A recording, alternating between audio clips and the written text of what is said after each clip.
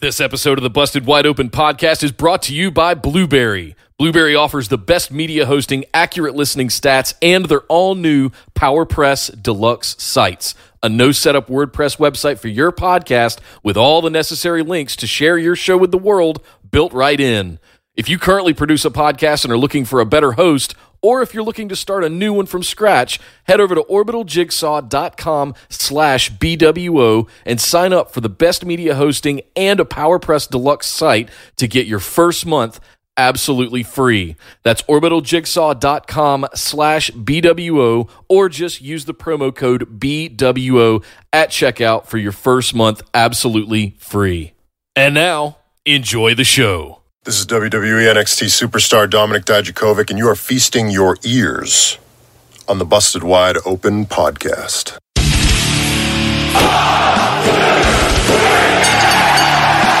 You're listening to the Busted Wide Open podcast, dropping the elbow on the hottest topics in sports entertainment and the world of professional wrestling.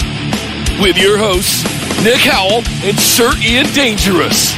Coming to you from the Orbital Jigsaw Network Arena in sunny Southern California.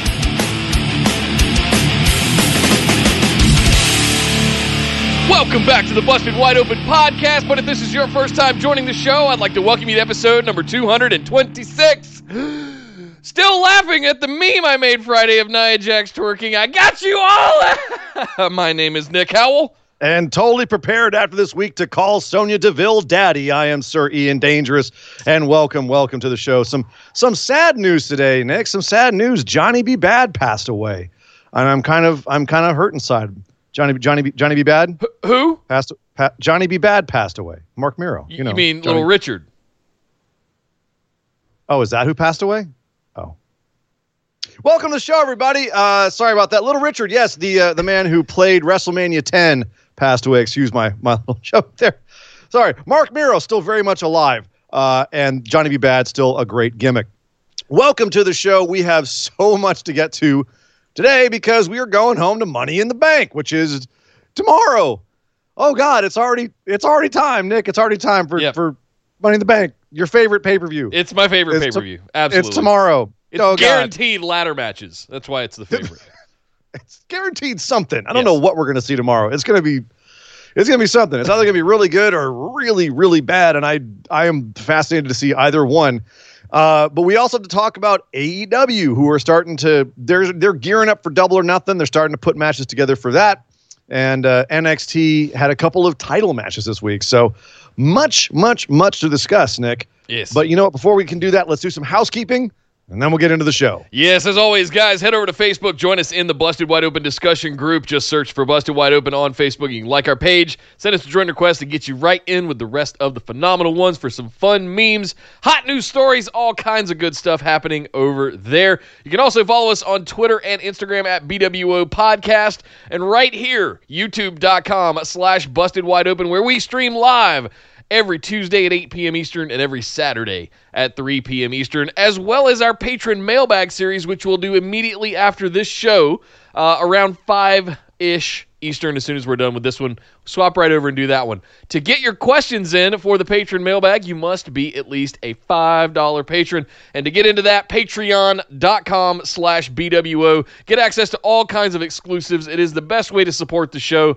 You get access to bonus episodes, Skype calls, all kinds of good stuff at the higher tiers. It's over at patreon.com/BWO. Ian, I have to say, for the first time in a long time, I had an absolute blast on Wednesday night for both shows. And it's been a long time since I've been able to say that. So let's kick over and talk about what went down, starting with All Elite Wrestling. Oh my God. What did we see on Wednesday night? It was glorious. I mean, recency bias, but I've kind of got to say, was this the best match of the no crowd era? Nick? Easily. That's if we're including WrestleMania, Boneyard, and Firefly Funhouse, I'm going to go that way. Best live match. How about that? There was a Falls Count Anywhere street fight to close out AEW Dynamite this week between Les Sex Gods with Chris Jericho and Sammy Guevara versus Kenny Omega and Matt Hardy, who went back and forth between being Matt Hardy and Broken Matt Hardy, a.k.a. Damascus, in this match. It took getting locked into a freezer to break him. To bring Damascus out. Right. Which is strange because supposedly he can teleport. Makes no sense, but who cares? It was a lot of fun. I was happy to throw logic out the window and just engage in the absolute insanity. Nick, remember how fun hardcore matches used to be back in the day in WWE, where they were just like the kitchen sink, literally the kitchen sink would come out and they would just do all kinds of insane stunts and like props, and dudes would be coming out of nowhere with just like the craziest moves. Like that's what this was. This was 20 minutes of just absolute insanity. It started in the ring, and it was fun there for a second, but then it very quickly went to the back. And they're at Daly's place. They're on one end of the Jacksonville Jaguars stadium. Right. So there's a lot for them to play with. And they played with a lot. As you said, ice machines, ATMs, scissor lifts, golf carts. Yeah, at one point, Broken Matt Hardy, or Damascus, commandeers a golf cart and begins to have Kenny Omega riding shotgun as they mow down Jericho and Sammy Guevara in one of the hardest bumps I've seen in recent memory. And when it happened, I went, ow! It was one. Oh, God! He took, oh, God! Sammy's dead. They killed him. I have to say, Sammy took that bump from that golf cart about as perfectly as you could take it. He elevated himself. He protected his face. Bounced off, like he didn't bounce off the front of it. He bounced off the glass, the windshield, the vertical windshield on the corner. So it was basically like, if someone was going to run at you and give you like a running elbow, how you would sell that, where you basically just, put your hands up to catch the elbow and use that momentum to twist your body around. He just did that with the golf cart, and it looked like he absolutely got demolished. And it's been the GIF of the week, the meme of the week, is Sammy Guevara running from the damn golf cart, Kenny leaning out and going, "Rah!" And, Matt Hardy behind the wheel going, "Hey!" And Sammy Guevara going, "Ah!" running. Had he propellered 2 or 3 times, that would have been the only way it could have been any better in my opinion. But I don't. Good Lord, it was fantastic. Pretty much perfect. But you also had, lest we like get focused on that, you had Omega doing a moonsault off of a scissor lift, an elevated scissor lift. Jericho or Matt Hardy getting double power bombed. At one point, the ATM was a great gag where Sammy bashes Kenny Omega's head into an ATM. Cash starts coming out, and Sammy starts pocketing the cash. Jericho grabs a traffic cone at one point, turns into the camera with it on his head, and goes like a witch, and then hits Kenny with it. What? Amazing. Absolutely insane. I want to say AEW, in my opinion, overall, I think they finally cracked the code with the no audience thing. We've seen variations of this, having some wrestlers and superstars outside the barricades around the ring, but I have to say, I didn't notice the lack of a crowd in this episode of Dynamite this week. It wasn't as blatantly obvious as it has been in the past. I noticed it a couple of times, but they've been getting more people in there, and because they're now here in Daly's place, they had a lot more staff, or just randoms in the first few rows of the crowd, really spread out. But you got a good noise, you got reactions to moves, and in this, except the air horn, no more air horn, Cody. Oh, Sean Spears with the air horn. That's heel work. That's heel stuff right there. I dug it. I dug it. But it did. It added a little bit of ambiance, and compared to every other product that's out there right now, that's still shooting, that's still filming, it's a welcome change just to get some sort of reaction. But of course, this match worked better in that because we're used to not having a crowd back there during these big scrums, these big chaotic scrums. So this actually worked really well for this, and it was just entertaining AF. And ultimately, Kenny Omega does get powerbombed onto the golf cart and then eats a Judas effect and is pinned by Jericho, which was an interesting way to end the match. And then the Inner Circle poses in front of the football field, all flipping off the camera for the show to go to black. That was a great image. I thought it was. I know, Nick, that I said I had some hesitations about the Inner Circle being goofy with their TikTok videos and whatever, with the bubbly bunch, and that was making them look like too much fun. But they brought it back around here, looking like they could brawl, like they were vicious, but still like keeping that fun aspect of themselves. I thought this was a great way to kind of put 2 and 2 together. Yes, they can win matches. Yes, they'll beat your ass, but they're going to have fun doing it, and we're going to have fun watching them. Yep.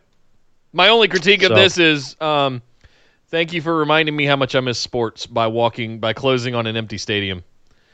That's when they came out of the ramp, the entryway into the Jaguar Stadium, and you could see all of that. I get the idea of putting the shot up on the Jumbotron of the logo, but it was a giant empty arena, and I swear, if we don't get football at Labor Day, after losing hockey playoffs, baseball, and now we won't get listen, I'm going to write a very, very angry letter.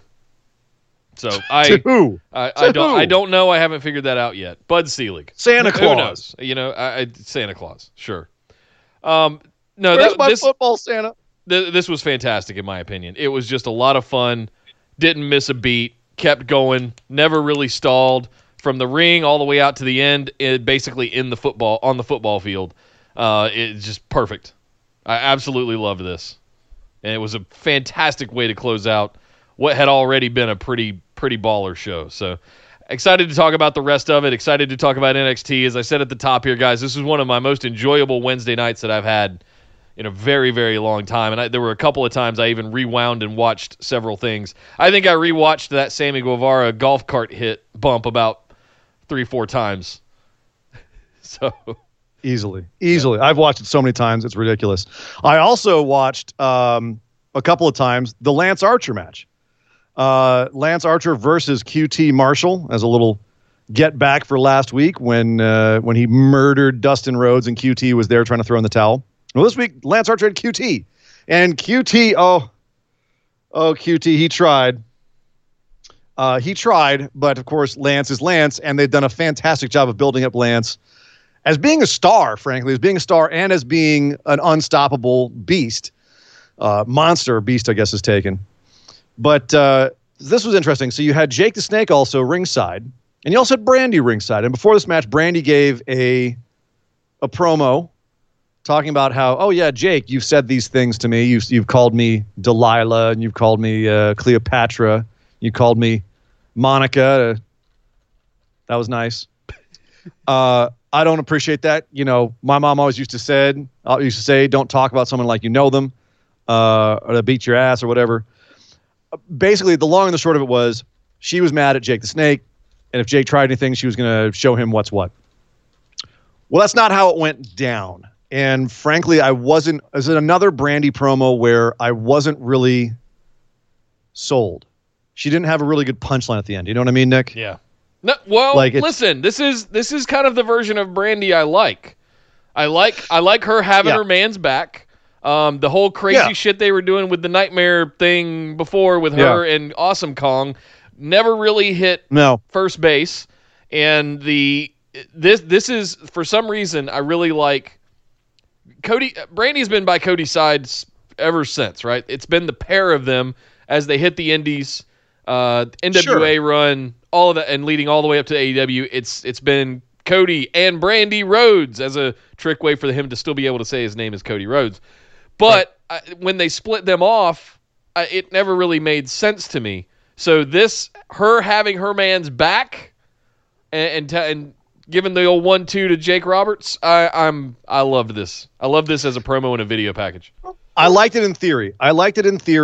But the problem was the execution, and that was when we actually got to the match itself. Is that we had her there, and at one point, Britt Baker ringside hits QT Marshall in the head with a shoe, kind of her new thing, and I dig it. Yeah. And Brandy grabs the shoe and hucks it into the audience. Britt later hops the fence, gives her a DDT, and then awkwardly rolls her into the ring. And then Jake gets in the ring and puts the snake on her. And I'm not going to... Here's the thing. They built this up where Brandy's like, if you try anything, I'll take you out. And then she wasn't on the lookout for Britt Baker. Maybe they're starting something there. I wouldn't be mad at that. Or they're just establishing the Brits, evil. Fine. But after all that talk, Jake didn't even have to do anything, and Brandi was just offered up to him.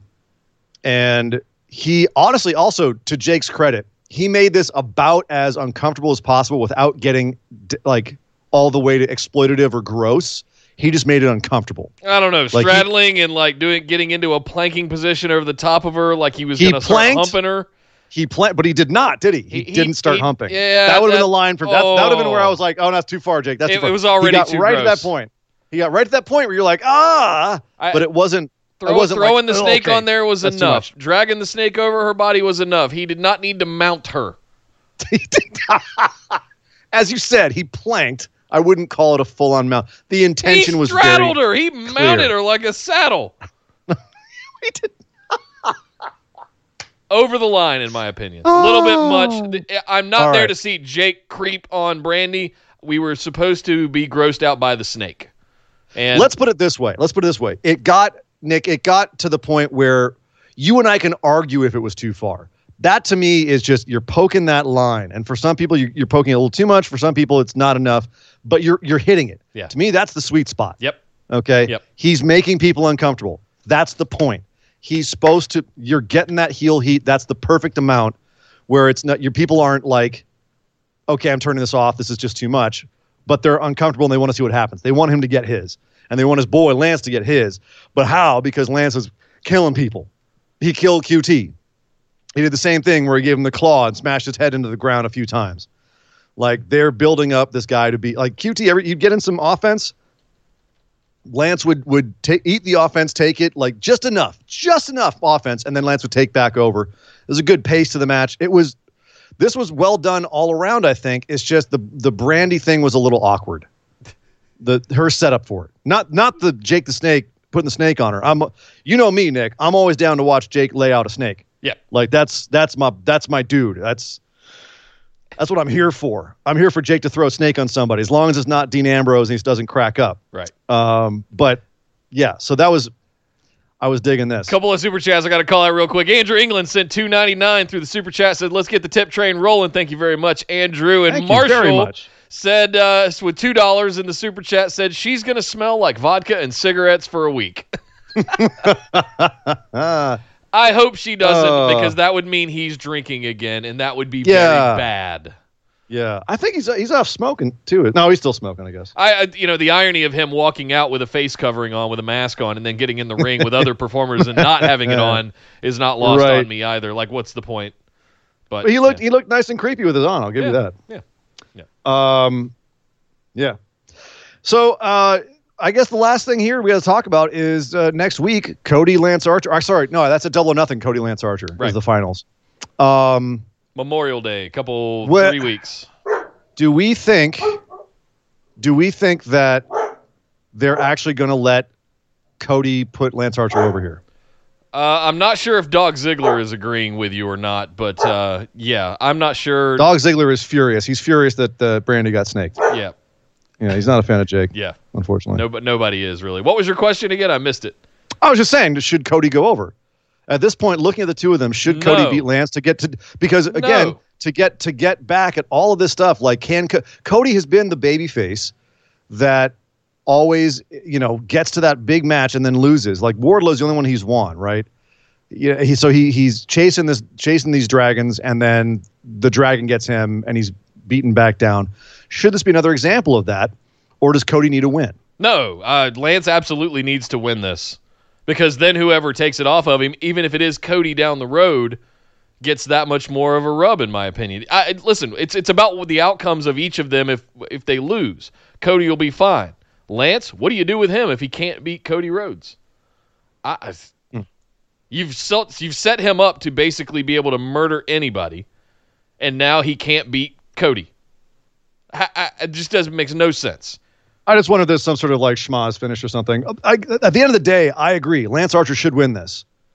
That's what makes the most sense to me. But I'm worried that they're building up so much stuff here with Cody and everybody else that they're going to have that be the payoff. Do you know what I mean? Yeah. So I'm worried about that. But we shall see speaking of Cody, he had a match with Joey Janela. It was a fun little match.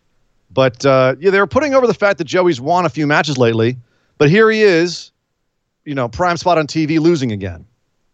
And I could see how the perception would be. And the fact that they're trying to dissuade us from that perception, I think, speaks volumes. But the perception is becoming Joey's just kind of there. He's like a mid-card dude. He's a lower mid-card. He doesn't win matches. He doesn't win anything. He doesn't really do anything. Is that the feeling you're getting about Joey Janela at this point? I don't know what to feel about Joey Janela is other than, he's a guy that, what's the phrase we've been using recently? He's a good hand. He puts on some good matches. I liked the stuff we saw early on in the Dynamite run with him and Havoc doing hardcore matches and no DQ matches and things like that. And early Moxley stuff would get in Kenny Omega. And I liked that we were leading towards some kind of hardcore atmosphere or division or something like that. And that's what I had hopes for with Joey. But it's more just evolved into him just being a good worker. Yeah. And he is. He's a good worker. This fantastic. was a fun match. But ultimately, Cody just beats him straight up, gives him the crossroads, and that's that. So, and again, this felt to me like what they would call a momentum match. Yeah. I mean, if we were in WWE, it exists just to give Cody a little bit of momentum going forward. Same thing with the Archer and QT match, except they were building actual story. There was more story in that segment than the whole rest of the show. Building up story between, QT had beef because he took out Dustin, and Archer's gunning for Cody, but then they're also kind of like getting at his wife, and then Brandy and Britt Baker had some issues. Like, there was so much story going on there. Here in this match, nothing. We had nothing here. Yeah. So that was a bit of a bummer. Another place on the show, we did have some story get going though. Jon Moxley was back, and he had a match versus Kazarian from SCU. Getting a little singles action from Kazarian. And they were hitting each other. This was a nice, I liked this match a lot. If it wasn't for the main event, this might have been my match of the show. Because this was I felt like these guys were out there on the complete same page, great chemistry, just laying in their shit. And it was fantastic. Yeah. As you'd expect, and the finish was great too, where it just Moxley happened to, be in the right place at the right time, caught Kazarian in a paradigm shift, and that was it. This is one of those situations to me where it had absolutely nothing to do with the match itself. It was all about the setup for what was going to happen afterwards. So we needed to get, we ended up having Dark Order do a run-in after the match to attack Kazarian and Moxley. And then we ended up having Christopher Daniels come in, get involved, and then we ended up having Brody Lee come out and end up beating down Jon Moxley. So for me, all of this was nothing really to do with Moxley. It was to do with setting up Dark Order and SCU in some kind of tag feud. And yeah, out of the side of it, are we going to get Brody Lee and Jon Moxley? It would appear that way. So yeah, we'll see what happens. But I don't. This match made no sense from the start. But it was one of those where you're like, all right, I'll go with it. It made in the sense that it looks like SCU is, and the commentary called this out too. They're dipping their toes into the ideas of singles competition, and I like the fact that they explain tag teams as, you can be like QT Marshall and Dustin are singles guys that happen to be in a tag team together. You can do both. You can be a singles wrestler and a tag team wrestler in AEW. I like that they define it that way. It makes it a lot easier when they do stuff like this, or when they pair singles wrestlers together, which in any other situation makes you insane. But here they've actually got a basis for it in storyline and in the way they've set up the company. Great. Yeah. But now you can get guys like Kazarian, like Scorpio Sky, like Chris Daniels, who are incredibly talented singles guys as well, out and give them matches like this where they're not going to beat – Kazarian's not going to beat Jon Moxley. No. But at the end of it, you go, damn, dude can work. It's doing wonders for Scorpio Sky. Did wonders for him. Yep. And this might have been a different case if this had been in front of a crowd. Yeah, giving Scorpio Sky that match with Jericho early days of Dynamite, huge. Just to the moon, Alice, to the moon. That was huge for him. A couple of super chats I got to call out real quick. Esme, $10 in the super chat, saying the chat's working. Listen, I think there might be something with the ad thing, so I turned that off completely We'll see if that fixes it. My chat is completely not working over here whatsoever, so I can't see any of you guys. It's not something I have control of, guys, but just bear with us. We'll work through it. Also, Line Drive with $4.99 in the super chat. By the way, thank you, Esme, for the $10. Thank you. Line Drive with $4.99 said, "Did Brody get some of Vince's suits as severance on his way out, or did he just raid the boss's closet without him realizing it?" The suits are not good. They look like stuff from a 1980s insurance salesman. Maybe that's kind of the point. Maybe that is kind of the point, but it's not gelling yet. Dark Order has not gelled for me yet. I agree with you. And having them be Moxley's next opponents, having Brody Lee be his next opponent that's a questionable decision to me.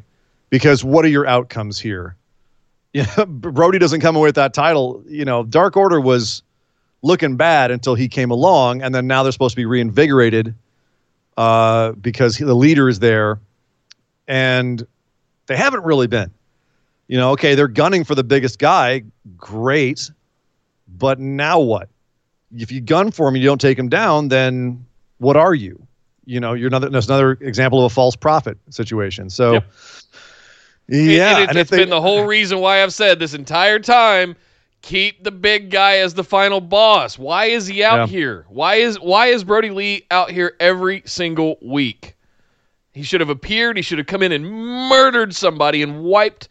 He should have pulled a Stone Cold and emptied the ring and then just walked out and left, and we never saw him again until it was time for him. And maybe because I don't know what Evil Uno and Stu's deals are. I don't know if they can't be there, but they definitely should be like the first line. Yep. That you have to go through. The generals. They should be powered up more. Yep. If this is a faction that we're supposed to be intimidated by, right now, half these guys can't even stomp guys correctly. Right. So I'm looking at this and saying, right now, that if they do this, I kind of feel like Brody's got to win the title, but that's really soon to be taking the title off of Moxley. So, yeah, to me, this is a misstep. Big time. This is absolutely a misstep. And the way that they've been doing Dark Orders in general has not exactly clicked. Yeah. I don't feel. I feel like MJF was next in line for this, and I'm a little concerned and confused. MJF, Moxley, you could have run a program with those two guys for 3 months plus before ever getting to an actual title match, just having them cut promos on each other. And it would have been brilliant. Why we're fast-tracking this Dark Order thing all of a sudden when we took 5 months to build up to the Exalted One, but he's here for 3 weeks and he's got a title opportunity after squashing 2 jobbers? That's where I started just... Well, they established that. I mean, they stomped Moxley and they said, we're calling in the bounty that you put on your own head. And Moxley, while being beat up, just going, dude, all you had to do was ask. So, Moxley's here saying, I'll give a title opportunity to anybody. So it's not even, again, they're supposed to be a quote-unquote sports company, and that's not very sporting. No. But anyway, so that's an interesting...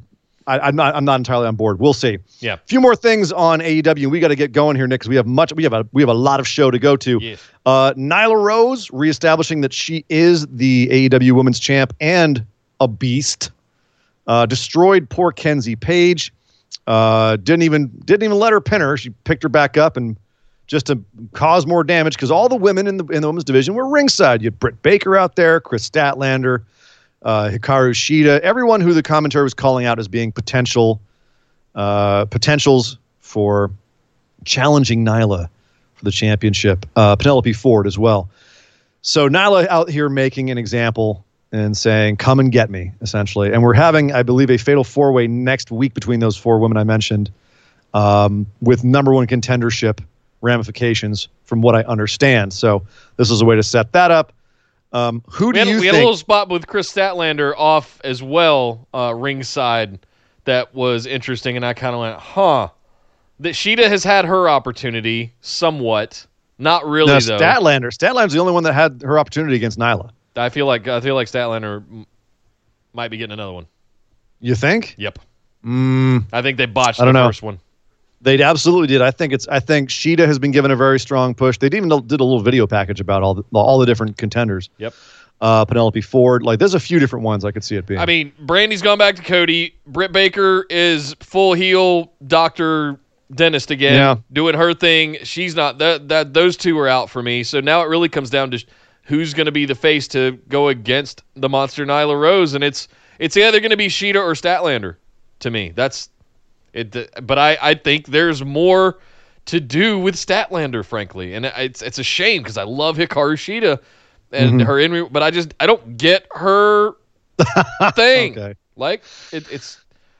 Badass Japanese wrestler. What do you need? Sure. Better than sort of alien weird chick. I don't know. I'm not sold on Statlander either. Yeah. All right, MJF is back. He cut a promo in front of a green screen, sitting on a chair, saying that he's ready to come back and reclaim his throne. He says as he stands up, and they replace behind him with a throne. He'll be back in action next week, and he's also going to be facing Jungle Boy at Double or Nothing. That was also announced. Interesting. Wonder if that's a long time. I like the fact that that's kind of like a long-term feud they're building in AEW, where like the two youngest kind of big stars, that are not named Sammy Guevara, have kind of like an ongoing beef. Like they just don't like each other, and they always put on good matches. So I'm down for that. Yep.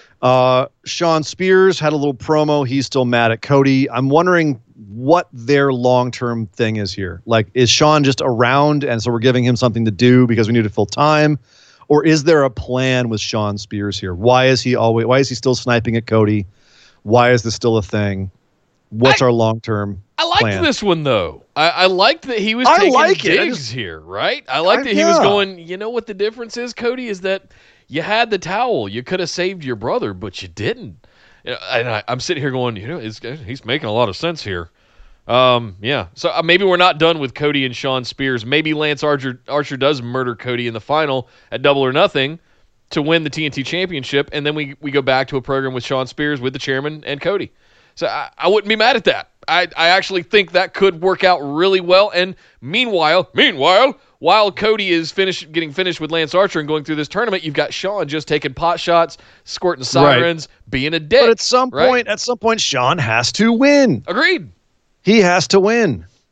All right. Meanwhile, Taz is interviewing Darby Allin, who is beside himself after losing to Cody again. Oh, poor troubled Darby Allin. He's so angry. Troubled and dejected and moody. So much angst. And he won't answer Taz's question. So Taz says, "Look, dude, you got some holes in your game. Let me train you. I can help you fix them." And Darby just storms off in a huff. How dare you? Yeah. Taz with Darby Allin, though, you have my damn attention. Y'all. If you put Taz with Darby and say Taz is managing him, he's fixing the holes in his game, and then you go give Darby a push because he's got Taz helping him now, that's a ticket I'll buy. Yep. All day. I'll go for that. Yeah. All day. So.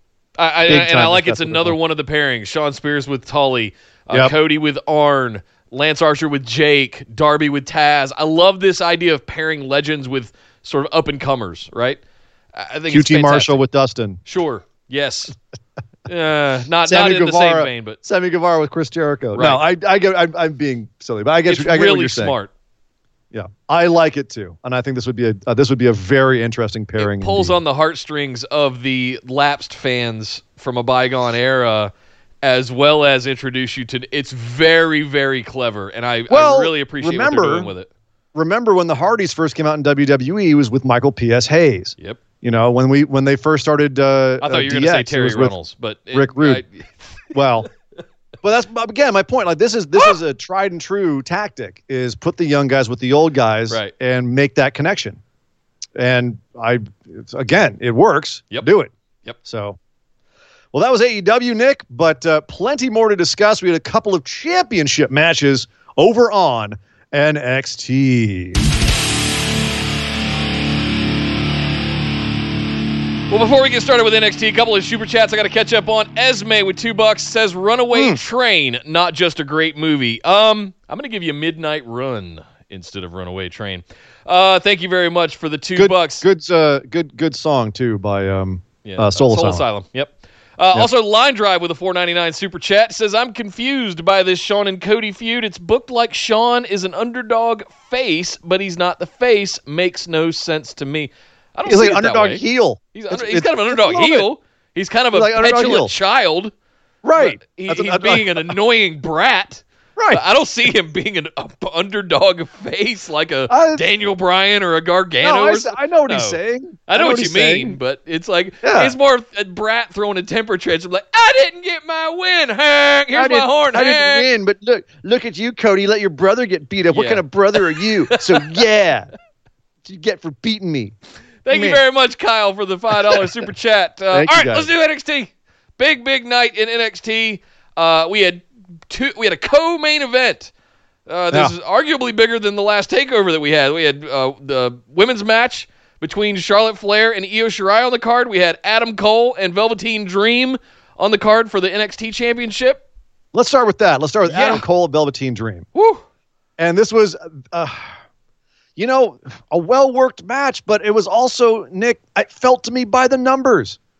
This match was just kind of there to me. And then at the end, the Undisputed Era comes running out to interfere, cause a distraction, get attacked by Dexter Lumis, who's hiding under the ring. The one unpredictable thing about this match is, why is Dexter Lumis hiding under the damn ring? Because he's Dexter Lumis, and that's all you need to know. It was rhetorical.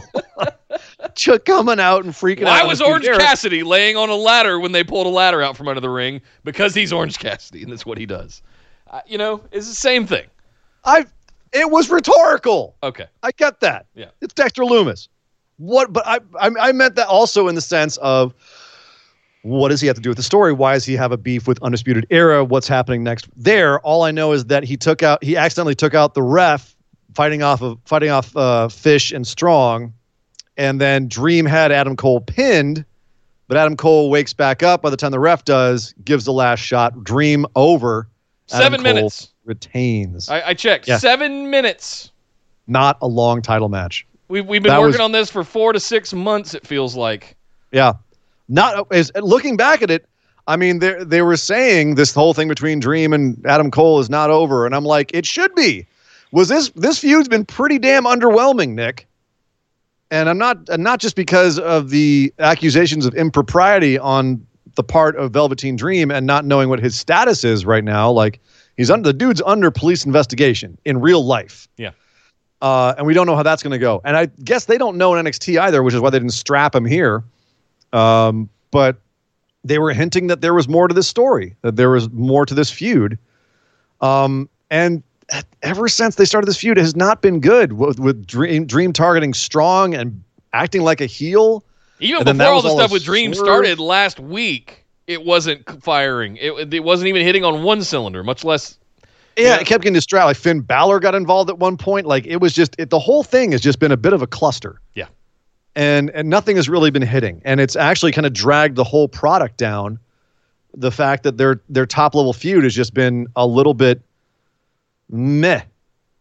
Yep. I actually took this as a sign that they're moving on, and I think they need to. I think they got to move Adam Cole onto somebody else, like a Finn Balor or like someone who's actually going to give us an interesting feud here at this point. Because this match didn't click with Dream. This match was the final of a balloon getting let go and deflated. Like it just let's move on. It's okay. Yeah. It's exactly. A whoopee cushion being exhausted at this point. Just let's go. Let's do something else because, listen, Adam Cole is now the longest reigning of all time NXT men's champion. And possibly deservedly so. I would make an argument that he deserves it. Totally. I'd be right there with you. But if you're going to have someone of that caliber, his opponents need to be, and we all respect and have high praise for Velveteen Dream. We've been saying that for a couple of years now. But the story, there was no story. There was no booking here. There was no thought put into this other than, let's just put Velveteen Dream in there. He's coming back from injury, so he'd be a good next opponent. Nope. Didn't work. Fell flat completely. Move on. Next thing. It's not working. Well, and I'm wondering if Lumis is the next thing, and if so, then wow, that's a very quick jump up the card.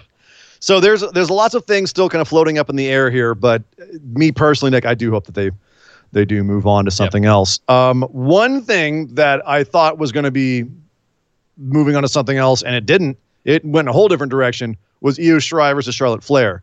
I was so happy about this outcome, Nick, because you and I both were like, oh, God, she's going to beat Io, and then Io get kicked back down the card. And oh, thank God. No, smart booking. Something we did not see because we had not heard about her status. But at the end of this match, Charlotte Flair couldn't beat Io Shirai the normal way, so she got frustrated, grabbed a kendo stick, and started beating the pudding out of Io Shirai, which caused the bell. And then as she continued to beat Io pillar to post, out came Rhea Ripley. Rhea Ripley returning. We didn't know she was able to get out of Australia. She's returned. She's back. And she went for Charlotte Flair and reignited that feud, chased off Charlotte. And at the end, we saw Rhea and Io both storming out together. Io screaming at Rhea and Rhea telling her to shut up. And then they end up getting into a brawl out back. So, wow. All right. So where Rhea is back. We said Rhea's the one that's taking the title off of Charlotte. She's already back in the picture again. Io Shirai is also in the picture, and they kept her looking strong. Mwah. Good job. Fantastic. Where are we going now? Now things just got interesting. Did this whole idea of Charlotte having this long reign in NXT just get the kibosh, and now maybe there's some different plans? I don't know, but I want to make sure that we highlight how good the work was in the Charlotte Io match. We've been waiting to see that for a long time. The promo that they've been giving us is that Io Shirai solely came to NXT to face down Charlotte Flair, and man, it delivered. Man, it delivered. That is exactly what I wanted it to be, and it left enough room. Here's the thing with those two. The ceiling is so high for both of them that you never know just how much more they can give, how much more they could put in. You could probably have them both in a 60-minute match going all the way, and they'd probably still have gas in the tank. Like the fact that we got what we got this week. Oh, they were barely caught a sweat on this one. Oh yeah, and then they end it with the kendo stick and Rhea interference and run outside and all of that stuff. Like I am so excited about this. The thing I fear is that we're going to start jumping into triple threat territory already. I want to see more Io. I want to see some 50-50 booking. I want to see some more title matches between her and Io Shirai. Like take time, build this. Find a way to build a story around it because these are arguably the two best women in the world. But see, I think this gives them a lot more options. Because instead of having Charlotte comes in, Charlotte beats somebody. Charlotte comes in, Charlotte beats somebody. Now you can get some more interesting possibilities. Sure. Right? Have her come in to beat other people, and Io and Rhea are standing around having their own fight, distracting Charlotte, you know? Exactly. You can have all kinds of things happen. Have her lose a non-title match because of the distraction. You can do everything. You can do tons. You can do a lot. This opens it up a lot more. Yeah. And it's a lot, I think, better of a concept than just Charlotte going down the NXT roster, beating everybody. Which, check. Yeah, which at a certain point, that's not really good for the NXT roster. No. Like, that's fine if she's making them look good, like I guess, but that's all that is doing is just making her a bigger monster to beat when Rhea comes back. We already know she's a monster. She already beat Rhea, so it's Charlotte. So this is a much better way of doing it. So I'm glad they decided to go this way with it. Yep. Nick, we got to talk about the big debut that happened this week. Another very viral video that came out this week. The debut of Karrion Kross. I still can't get over that name, but it'll grow on me, I suppose. And Scarlett, we had the old NXT entrance special get thrown on him. Something about NXT, man, they know how to do entrances, Nick. They know how to do goddamn entrances. Holy crap. Was this the best entrance of all time? No. It was really damn good, though. Very theatrical, very moody, black and white imagery. And Scarlett appears on stage. Everything's smoke coming from everywhere. This blurry image of a bird coming at you, and as it connects with her, music starts. Was it a bat? It was a bat. It's even better. Dark and spooky, and ominous, and then Karrion Kross comes out and stands in front of her, and he just looks like a absolute just brick house. And then she comes down to the ring, and which an interesting choice. Lip syncing their song, which was it was cool music, but it was weird to have her lip syncing it. Very much over enunciating it, but all right. Gets in the ring. He gets in the ring. As he gets in the ring, the lights all go crazy, and there's just mist and scary imagery and music, and he's making scary faces, and she's being hot, and it's just it screams big deal. They put the mark on this dude. Yep. The only thing as I was watching this, Nick, I'm like, this is great. This is a great entrance. They're never going to be able to keep this consistent. No. They're not going to be able to do this every time. There's just too much fog effects. Like, there was still fog in the ring when they started the match. The match, he says, quotations. But, yeah, how do you keep this up? And because they don't. On main roster, they can't. They don't. They don't have the production to do this. Well, here's the thing. I think this is more akin. They should have saved this, number one. This could have been the alternative equivalent akin to like a Demon Balor entrance. I feel like there's something. We know nothing about what Cross's character is going to be other than the swampy metal version of bats and fog and all of that version. It's like apocalyptic stuff, Sure. It's a little Mad Max. It's kind of the vibe. 4 horsemen of the apocalypse rolled into one. Only we can't say 4 horsemen because we've already used that on like 5 different teams and women. I feel like this should have been kept special as an entrance, and maybe the first pay-per-view they're in or the first takeover they're in. You amp this up a little bit. Right. Yes. They could definitely get bigger. Yeah. They could make this bigger. But I agree. They're gonna have to tone it down for TV. Like you can't spend 20 minutes getting them to the ring for a match every week. And especially poor Leon Ruff. I don't know if he was hiding under all of the mist that was in the ring, but like they cut back and he's just kind of like standing there like, can we have the match now? Yeah. Kyle with the super chat, $10. I was Nick taking. Oh, I see what you're saying. Every now and then in the Discord, I like to take selfie pictures of myself reacting to something because there's no words. It's just. So Kyle says, I was Nick taking pictures of himself in Discord, in shock on Discord with Karrion Kross. I need Loomis and Cross injected in my veins yesterday. Also, can't wait for the crowd to chant and mosh to Fall and Pray. Yeah. Fall and Pray that's a t-shirt. They're going to sell so much merch. There's a few things. I mean, you can see why Kross wanted to come to WWE so bad. They obviously put the mark on him. It's got to be disheartening if you're in the back and you've been working there for a few years and this dude just comes in and gets this. But at the same time, like, obviously they know what they've got with him. Oh yeah. I love the lights come up. The smoke is like falling off the ring still, and there's tiny little Leon Ruff in the corner. That's what I'm saying. Yeah. Oh, like, shit. Hey man. Hey man. Hi. We cool? You got. That was a hell of an entrance, man. Yeah. Wanna do a little wrestling, little grappling? Wanna lock up real quick? Maybe like, a drop toe hold or run the ropes? No?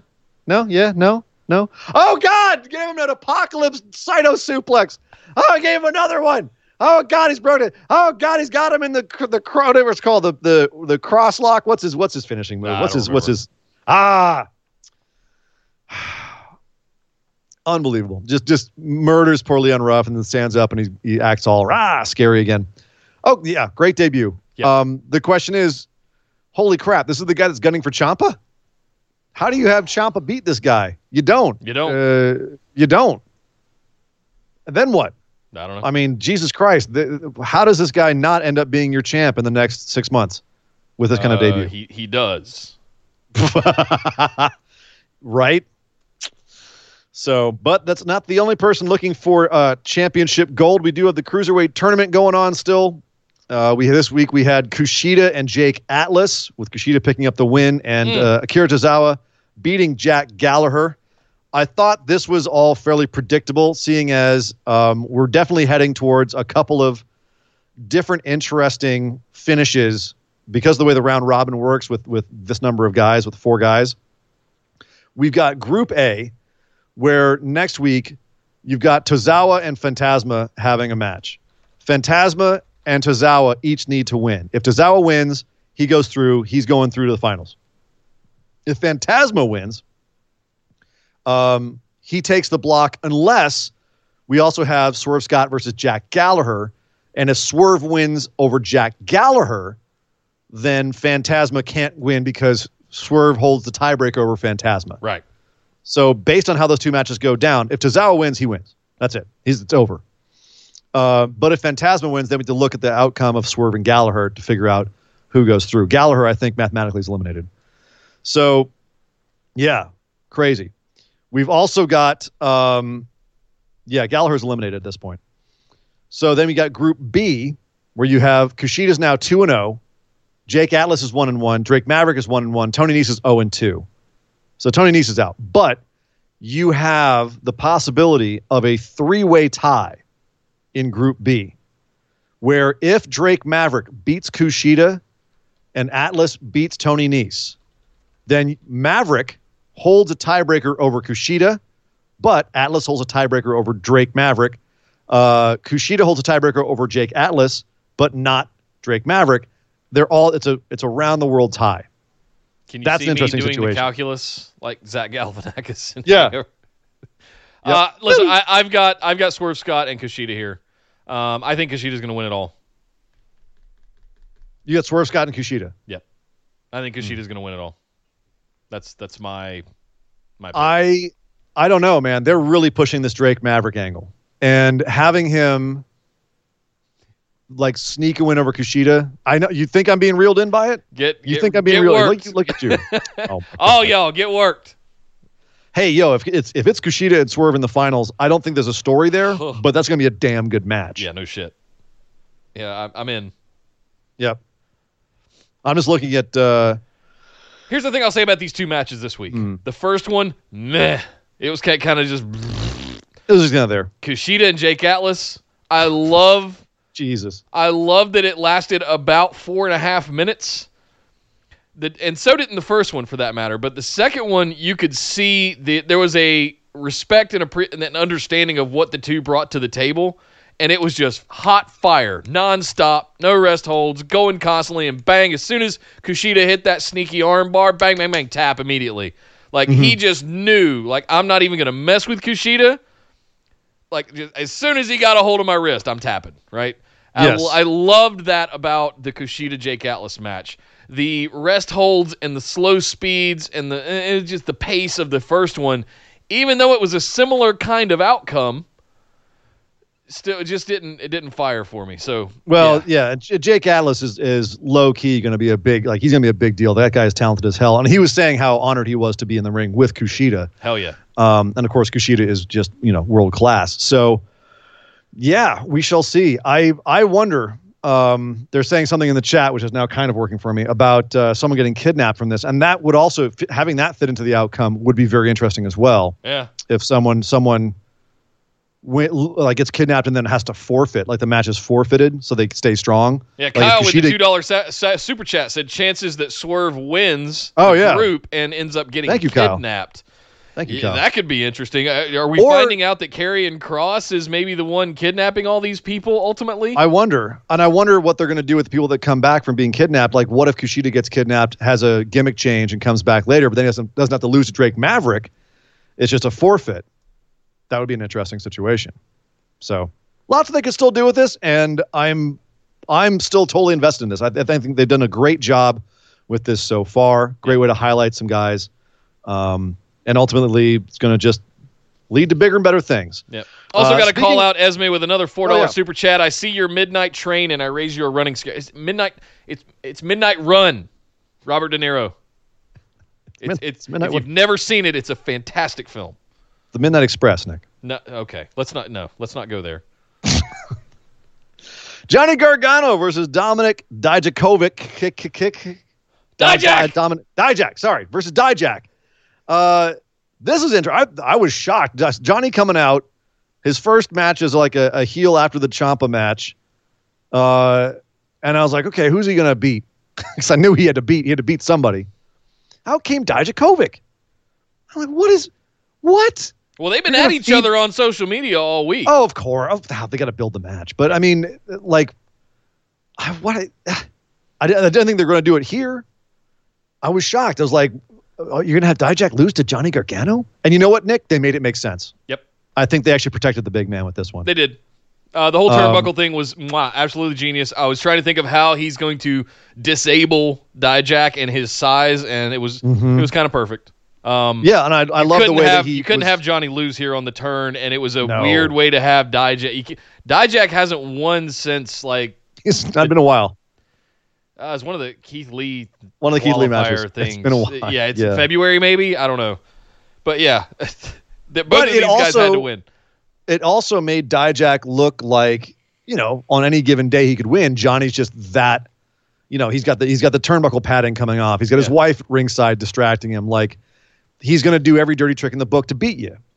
So it was not a clean win. And in that sense, I thought that it protected Dijak, and it's fine. It established that Johnny's a shithead heel now. Great. Yeah. That was the point. Still not totally sold on it. I feel like it lost something with kind of how his character flip-flopped in the last couple of years. And I don't know. I haven't bought into heel Johnny again yet. It just hasn't worked for me. But yeah.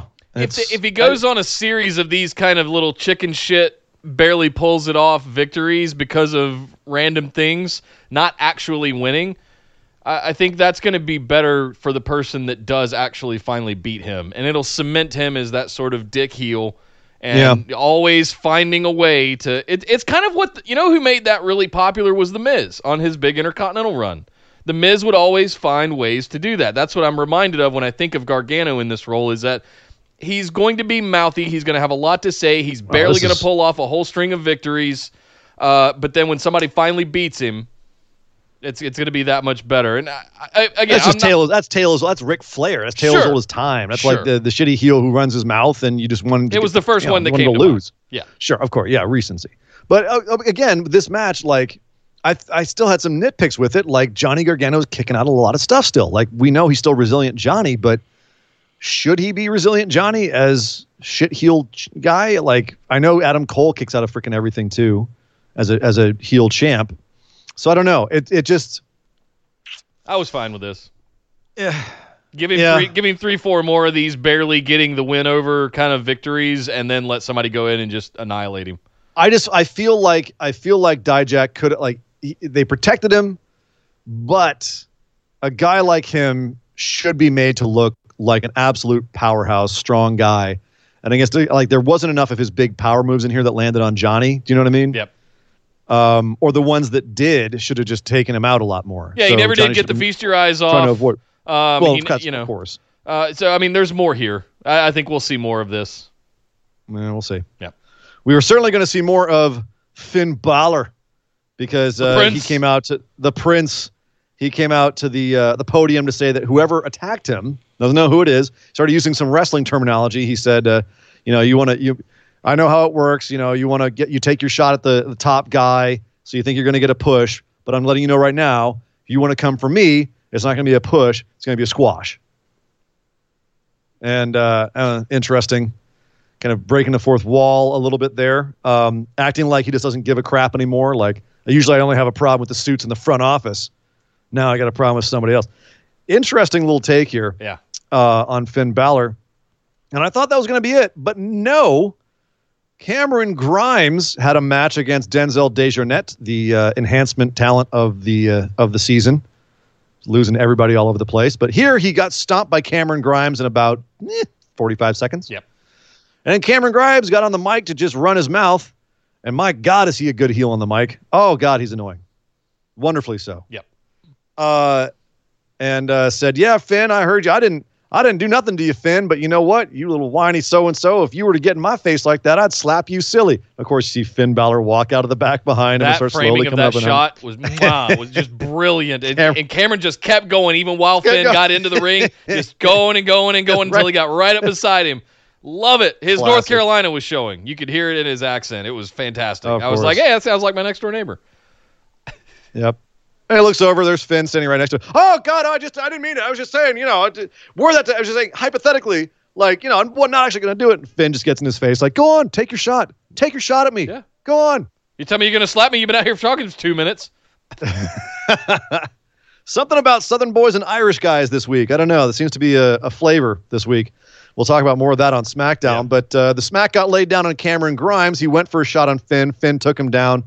beat him up a little bit. Cameron rolled out of the ring, and then Finn Balor started screaming more about how he's going to get whoever got him.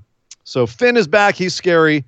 Who do you think attacked Finn? Who is Finn going for? That he wasn't a feud with Imperium and Walter. Are we going back to that? But Imperium's now busy with the Broserweights. So what's Finn? I think we got a few months until we get out of this stuff and Walter can travel again or Finn could go over there or whatever. But yeah, this is all biding time until Finn can get to Walter, really. So if we got a few months to kill, hey, let's have a program where Finn goes on a warpath and tries to be a detective and find out who attacked him.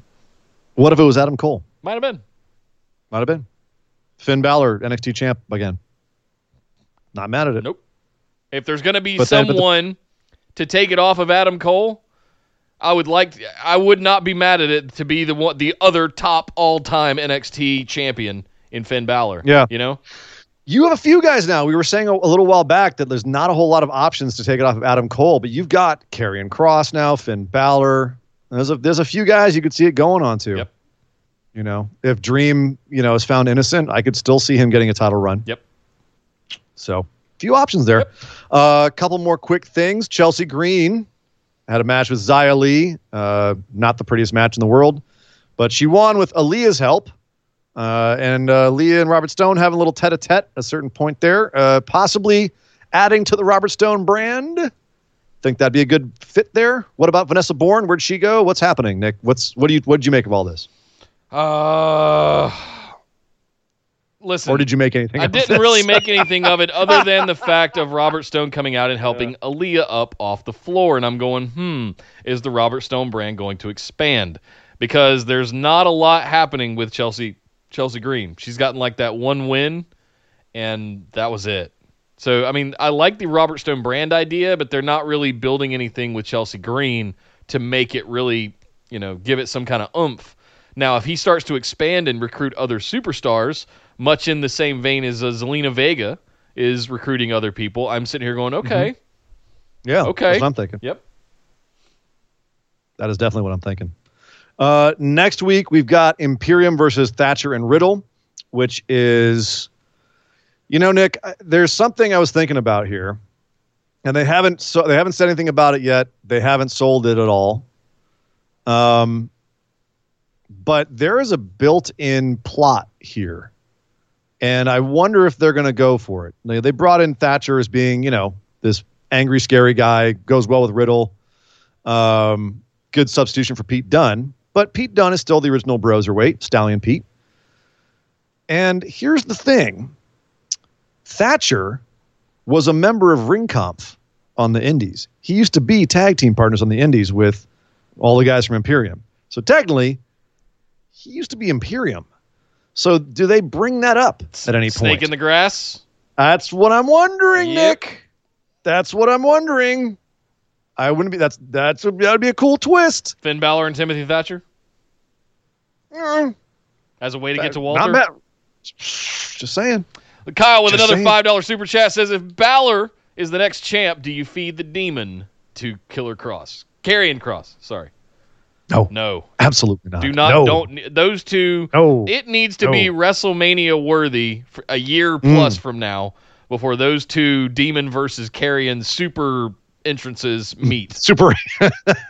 The new Undertaker entrances. Right. Yeah. Remember when we were I don't predicting think- Demon versus Fiend at WrestleMania as a main event at WrestleMania? A long time ago when we were first seeing New Bray and Fiend show up. That's what I think about what you just And asked. yet, what happened? What happened? Fiend murdered Finn, and Finn now has to go back down to NXT and be the Prince. Oh, what strange times we live in, Nick. What strange times we live in. But also times, Nick, that are very close to Money in the Bank. That is happening tomorrow. So that means we've got a lot to discuss. Yep. We've got to get to it right now. Nick, so let's head over and discuss Friday Night SmackDown.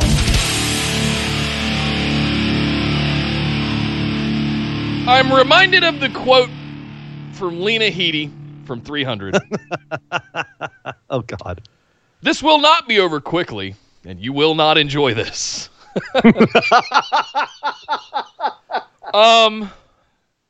I don't. I have one bright spot that I want to talk about when it comes to SmackDown. The rest of it is basically hot garbage. I had a few good spots. Maybe two.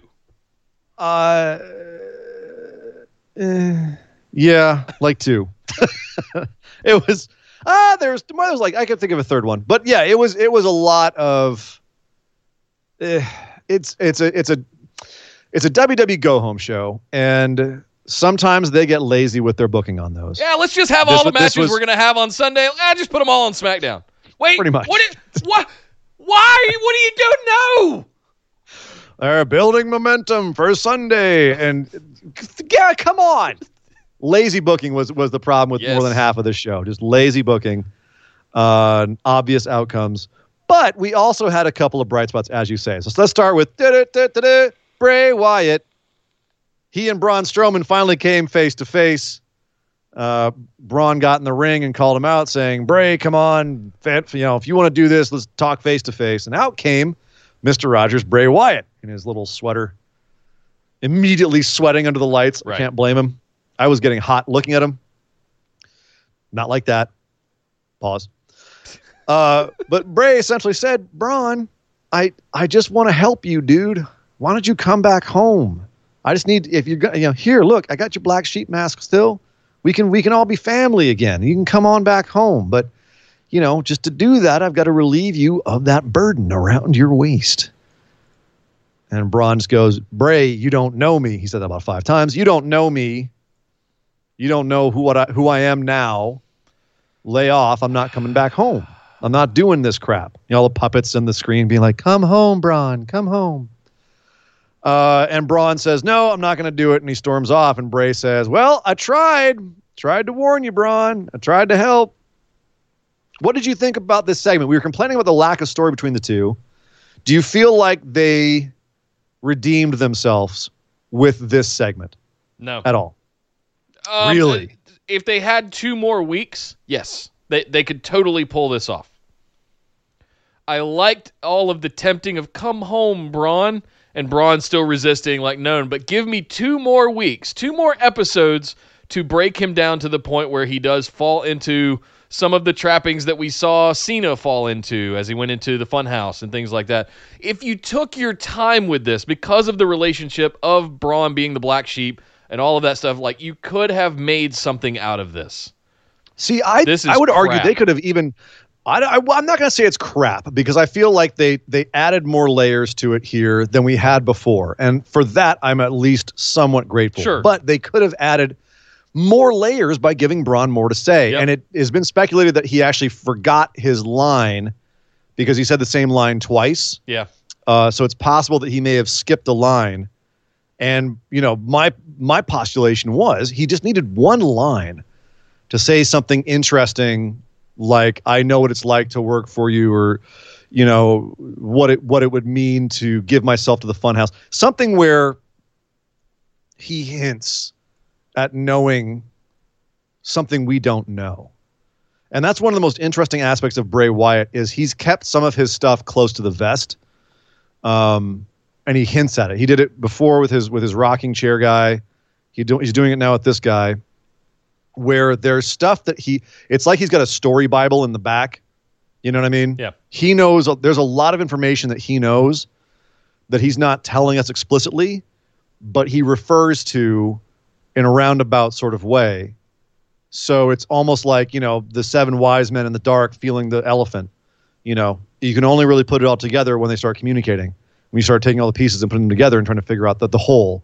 There's something under there that he is referring to, but he needs to have the other people he's with on the same page so they can also obliquely refer to it, especially if, like Braun, he might know what that is. I think he was trying to cue bigger him. Picture is. In typical theater fashion, he was trying to get him to say, Quite to possibly. get these hands. Because Bray was saying things like, "Don't you want to get?" Well, that was part of the joke was yeah. that Bray was playing with him. He's toying with Braun. No, it's like, I think know he was what you want pulling to a say. full theater move, trying to remind him of his line. No, I don't. No. Okay. No. Because Braun responded, I think, to that the way, like in a scripted way, where he said, "Bray, you're not going to get me to say get these hands just because you keep saying that. Like, you can't manipulate me. You don't know what I'm going to say, what I want to do." And Bray in reverse was trying to say, look, see, I know you. You've become this other person who loves saying catchphrases and shit. You know what I mean? I like the nuance there. Yeah. I feel like they missed the opportunity to do like one more just good layer of intrigue here. They kind of scratched the surface. I feel a lot better about this now than I did at the beginning of the week. Yep.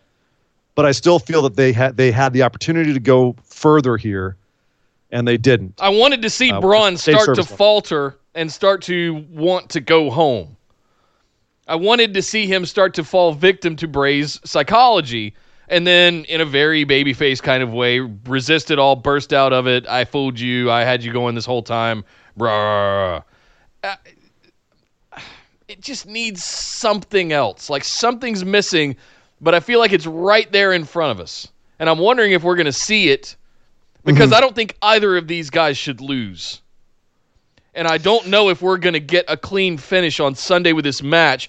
And my absolute hope is that we don't get a clean finish. Braun does retain, and we spend another month or two building up to the next thing, and this becomes a running program where my hopes that I have already outlined do start to come true a little bit and manifest. But, man, if this has a clean finish in one way or the other, I think I'm going to be upset about it regardless of who holds the belt. I agree. I don't think Braun should pin Bray, but I would like to see him outsmart Bray. Yes.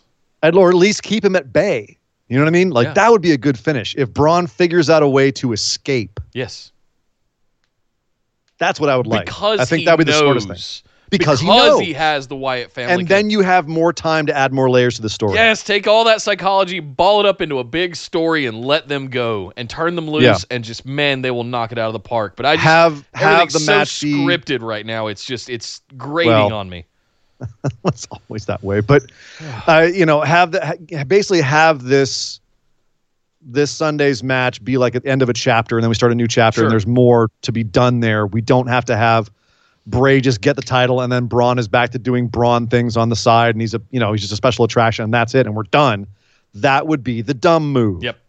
And come back and check in with us on Tuesday when we do our recap show to see if that's what they did. Because if they did, we're going to be sitting here saying that was a dumb move. Yep. There's so much more you could do here, especially right now where Bray can do content that's not shot in front of a audienceless ring. You can do stuff outside of that. You've got a lot more content you can create by having Bray and Braun have some sort of meta battle outside of a wrestling ring that's still wrestling. Yes. I'm not writing off that we're not going to get something like that on tomorrow. It's very possible. Fingers crossed. It's very possible. Fingers crossed. Real quick, Esme with another $3 super chat says a penny thank you, love. For every second I watched SmackDown. So that would 300 pennies? 300 seconds. 300 seconds.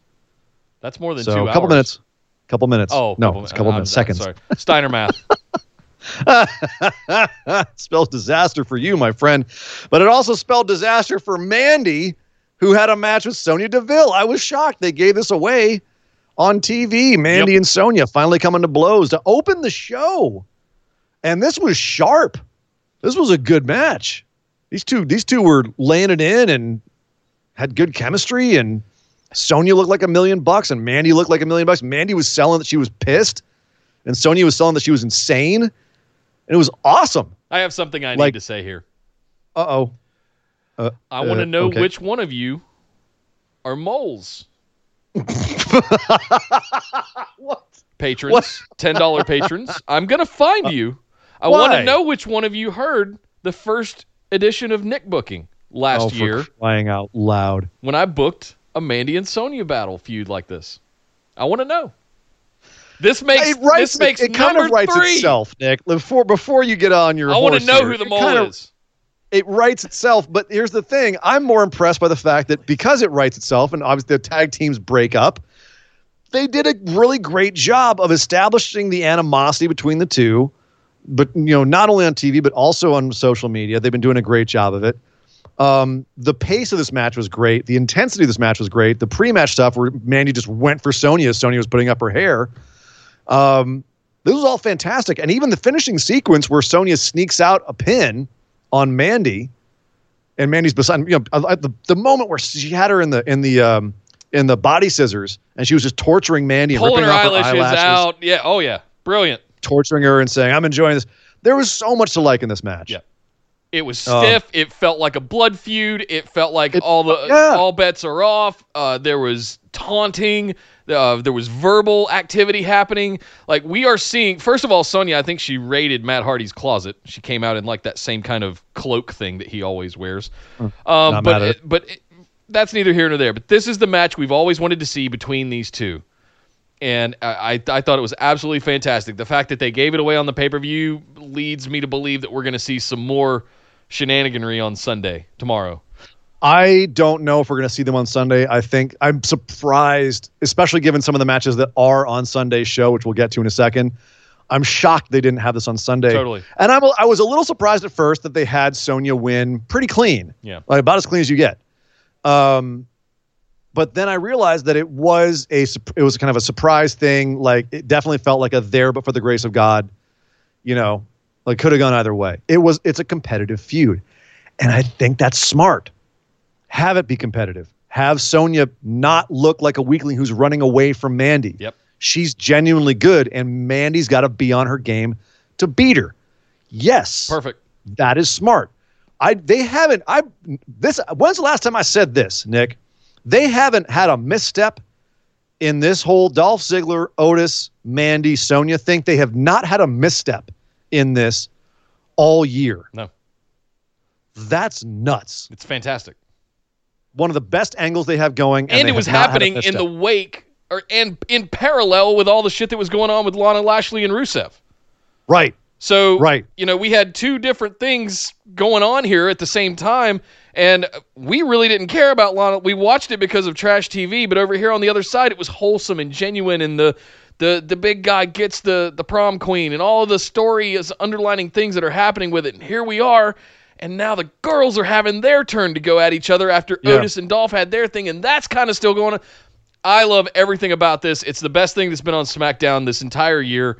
And it feels like it's still only halfway done. Like, it still has legs, and they can. Will, thank you for pointing out. She did grab a little bit of tights when she was rolling up. Mandy, of course. But I'm still going to say that, like, as far as that goes, like, it wasn't like a huge blade with no feet on the ropes. Like, it still felt competitive, and that's great. I would rather have she cheated just a little bit. You know what I mean? Keep it so that they're fairly evenly matched. Mwah. And also, anyone who wants to shit on Vince McMahon, the dude has some bad ideas, but he's actually supposedly one of the guys has been writing the Otis stuff for the whole time as well. There's been a bunch of people, including the writer that we mentioned, that got let go. Otis and Mandy and Sonya, they've all had their say, but apparently this is like Vince is digging this angle as well and has been having quite a bit of say in it. And it's why you're seeing so much of it. He's invested in it, and it shows. And somehow this is working out where Lana and Lashley and Rusev was a train wreck. Right. So, hell yes. I'm so glad this is continuing to be an excellent program. Got to break in here and give a shout out to the Potato Zone with 10 quid in the super chat. Ooh. What's up, guys? Longtime Spotify listener. Don't get to catch you guys here very often. Love your work. Keep it up, lads. Thank you, Potato Zone. Thank you very much. Welcome to the stream. Thank you for joining us. Welcome, man. Yeah. Awesome. Sweet. Also awesome, Daniel Bryan and Drew Gulak. I love the two of them. Yeah. They're, I'm sorry. You were saying there's only a couple bright spots. Come on. I love that. They got Otis to tag with them for a 3-on-3 match against Nakamura, Cesaro, and Corbin, which, I mean, on paper, that sounds appetizing to me. And the only problem was there really wasn't a whole lot of stakes to this match, but it was fun. Everyone did some good work here. I can't say that I was totally invested in it. The ending was stupid. I understand what they were trying to do, but it's not Sunday yet. Stop trying to climb the ladder and get the briefcase. Everyone wanted to pose at the end. Well, the thing is, the end of the match was shockingly Drew Gulak eating. Well, he got pinned on a deep six. He didn't even eat an end of days. Right. He ran right into it. He took a signature and got pinned. So, ouch. You can see where they still think of Drew Gulak. But then the match was over and everyone leaves the ring and Corbin starts setting up the ladder to go get the briefcase and pose. But then Daniel Bryan and Otis come back out. They're not having it. There's a little scuffle. Otis tries to climb a ladder, and the rungs start falling off. Brilliant. Because he's just too heavy. Brilliant. That was, I thought, a very smart way to build some more intrigue for Sunday. Yep. Which is Otis breaks ladders because he's too big. He can't climb the ladder because he's too big. That's interesting. Yeah, right. Made me real. What story are we setting up there for Sunday? But ultimately, Baron Corbin does take out Otis and Daniel Bryan and poses at the top of the ladder with the briefcase, with all his momentum going into Sunday. So yeah, again, we were talking about how one of the problems with WWE going home to a show is they love to do their point at the WrestleMania sign or hold the briefcase at the top of the ladder, and it doesn't matter what people would realistically do in that situation, how they would actually act. We're going to have them all just arbitrarily, like AI in a computer game that's been programmed to go in one direction and ends up going over a cliff, and you're like, why? You wouldn't actually do that. There they are trying to fight over a ladder to pose. Why does Daniel Bryan need to pose with a briefcase so bad? It's Daniel Bryan. What does he give a crap? So very strange. But yeah, Baron Corbin posing at the end of the show. Is that a guarantee he's not winning? Yes. Or is that a guarantee? He is not winning the Money in the Bank briefcase. What about Otis with him snapping off the rungs? Otis is not going to be able to climb the ladder to get the briefcase. That's what they're telling us. They're telegraphing this shit to us. Okay. Right? We shall see. Yeah.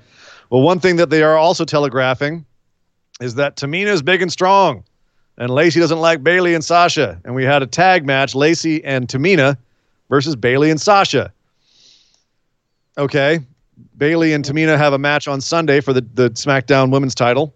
Again, why are we having the next two matches? I'm going to sit here and just slap my forehead and go, why are we having these matches 2 nights before the pay-per-view? Like, what are you doing? There was nothing better that you could do to build for this than have it's classic. I mean, this goes back as long as wrestling goes. Is the champ tags with somebody else versus their opponent, and we see if the champ can be pinned by the challenger in this tag match. So from that standpoint, okay, I get it.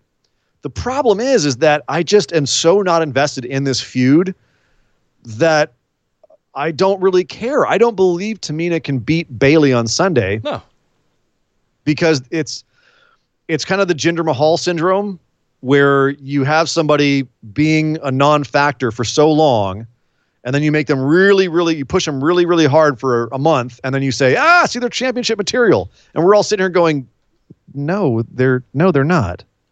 They're really not. We know better. Yeah. So that was kind of how this felt, was all of this for what? For nothing. And sure enough, Tamina, Samoan drop on Bayley. She wins. She pinned her. Yeah. Great. To me, that indicates she's not going to win on Sunday because now they've created doubt. Uh-oh. Somebody pinned the champion. I couldn't be excited about this. Again, basic booking 101. Right.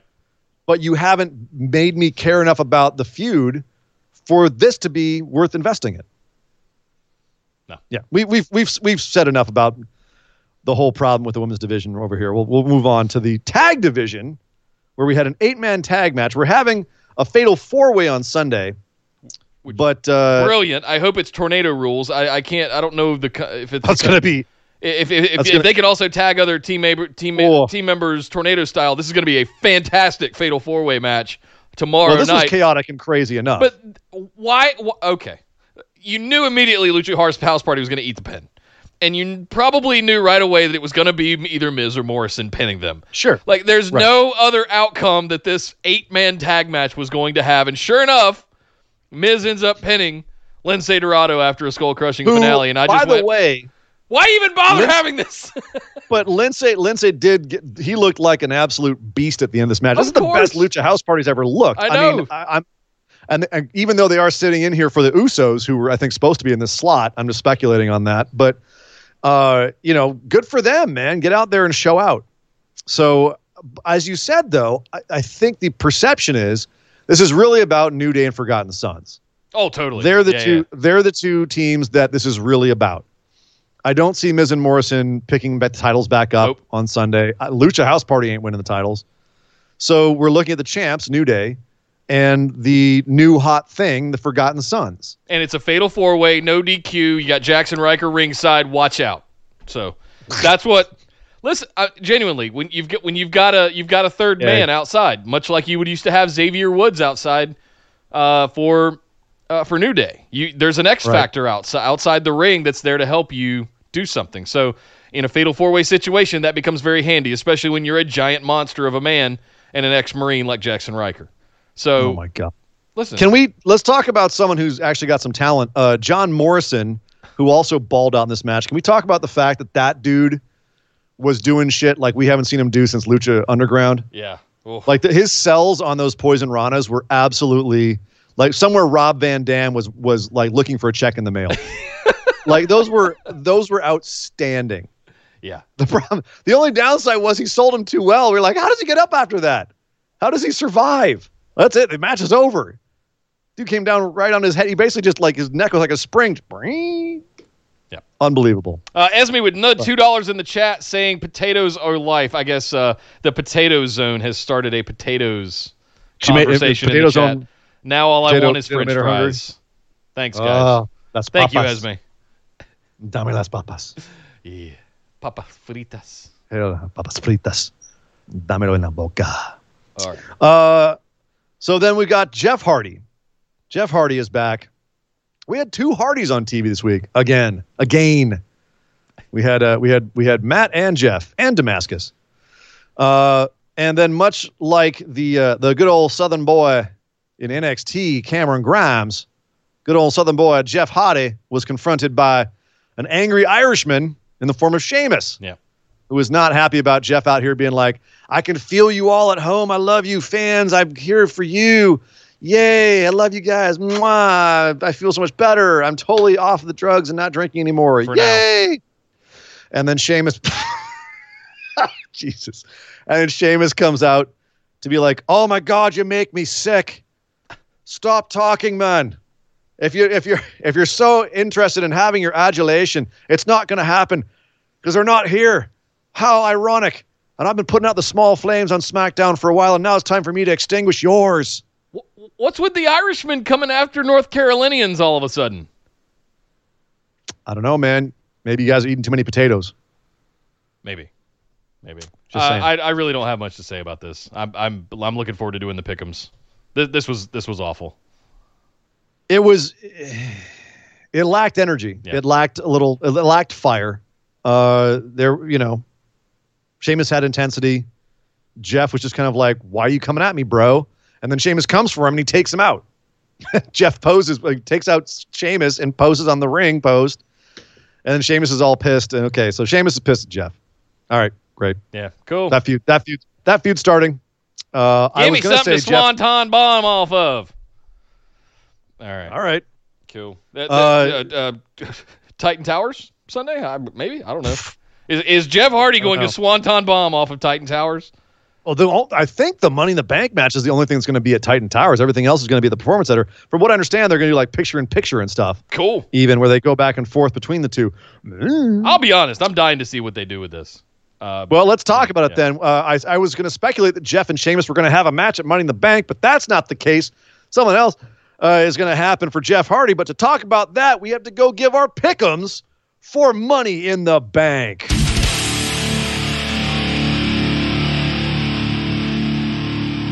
I don't even know what to say about this first match that has magically appeared on the card somehow. R-Truth versus MVP. This is why I was cacawing at you before the show, and I was like, what's going on? This was just announced by WWE today. They've got two matches they just put on the card that make no sense. MVP versus R-Truth? What? Huh? What? What? MVP's been all over the show. It makes sense that MVP would have something to do with Money in the Bank, but R-Truth? Did R-Truth Is it 2006 again? All of a sudden, like, did something happen? Is R-Truth the one who's in charge of the WWE Twitter account, and he just made this up? My bad. I thought that's who I was facing on Sunday at Elimination Chamber 2006. Is Gronkowski going to show back up, and somehow this has something to do with the 24/7 championship? What in the actual hell is happening? Why is R-Truth and MVP having a match on? I don't know. Okay. I don't know. Why are there clouds in the sky? What is magnetism? How does that work? R-Truth versus MVP. Who you got this one? R-Truth. You know what? The only thing making me think otherwise is I wonder if MVP is going to bring out his boys. Because he's got Vink and Thorne now. I wonder if they're going to come out and help him take out R-Truth. I'm wondering if it's a recruitment scheme, if he's going to try and recruit him with Vink and Thorne into a stable. There is absolutely no story to this that I'm aware of, and I just saw this match before the show, so I haven't had a chance to look at Twitter and see if they're building anything for this or what the goddamn story is. So I don't even know who to pick. Because I did a coin flip. It's a freaking all right. Well, I'll just take MVP. Okay, 50-50 booking. Exactly. We'll wash on it. Jeff Hardy versus Cesaro. Oh, not Sheamus. Wait, what? Not Sheamus. Cesaro, the other half of the bar. What? Huh? Okay. Okay. What? Jeff Hardy. That's what they announced. Jeff Hardy versus Cesaro. Jeff Hardy, because he's going to get the win on the return, I guess.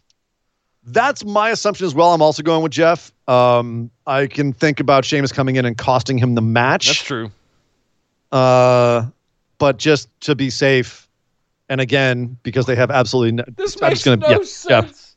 Yeah. Are they reforming the bar? Is this to set up Sheamus and Cesaro getting back in the ring together? I don't know. What's happening? I have no idea. No idea. My brain's leaking out my ears. Right. New Day versus Forgotten Sons versus Miz and Morrison versus Lucha House Party for the SmackDown Tag Team titles. Who do you have winning this one, this fatal four-way? This one hurts. As bad as I want to say Forgotten Sons, I think New Day retain. They just got it 5 minutes ago. Yeah. I don't know. It's tough because I think they're going to change more titles than that. And I'm looking down the list here at all the titles that could change hands, and I'm seeing one, maybe two. This could be a third, but yeah, I'm gonna go with you and say New Day retain as well because they just got him. And that would be some 2 weeks serious. Ago. Yeah, that'd be some serious bouncing if Miz and Morrison had them for a hot second, then New Day had them for a really hot second, and then all of a sudden Forgotten Sons take him, or Miz and Morrison get him back, or whatever. We did have the face-off last week between them. We had the brawl that broke down before after the match, and then we had Miz and Morrison and the Forgotten Sons getting in each other's faces last night. So there is part of me that's pulling on this, going, they could strap the Sons here. They just debuted. Yeah. New Day just got the titles. It's too goddamn soon. New Day's got to retain. But the Sons could pin Lucha House Party to win the titles, and then New Day would have a beef saying, "You didn't pin us." I wouldn't be mad at that. Miz and Morrison would say, "No one ever beat us as a tag team." So then everyone would have, and Lucha House Party could go back to being in catering again because that's apparently where Vince thinks they should be. So yeah, I'm gonna stick with New Day too, just to be safe. Yeah, I'm taking the chicken shit route on this one. I don't. Yeah, I have no idea what's about to transpire in this match. Well, how about this one? Viking Raiders versus the Street Profits. Profits have never beaten Viking Raiders, and here we have a Raw Tag Team Championship match between the two teams. Is this the one the Street Profits finally get their win over Viking Raiders, or does the raid continue? And Street Profits are fed to the War Machine. I think this is the former. This is where Street Profits finally get their win over Viking Raiders and retain the Raw Tag Team Championships. Man, you were picking against all your boys on this show, aren't you? Yeah. Sorry, War Machine. You're just picking against your boys, right and left.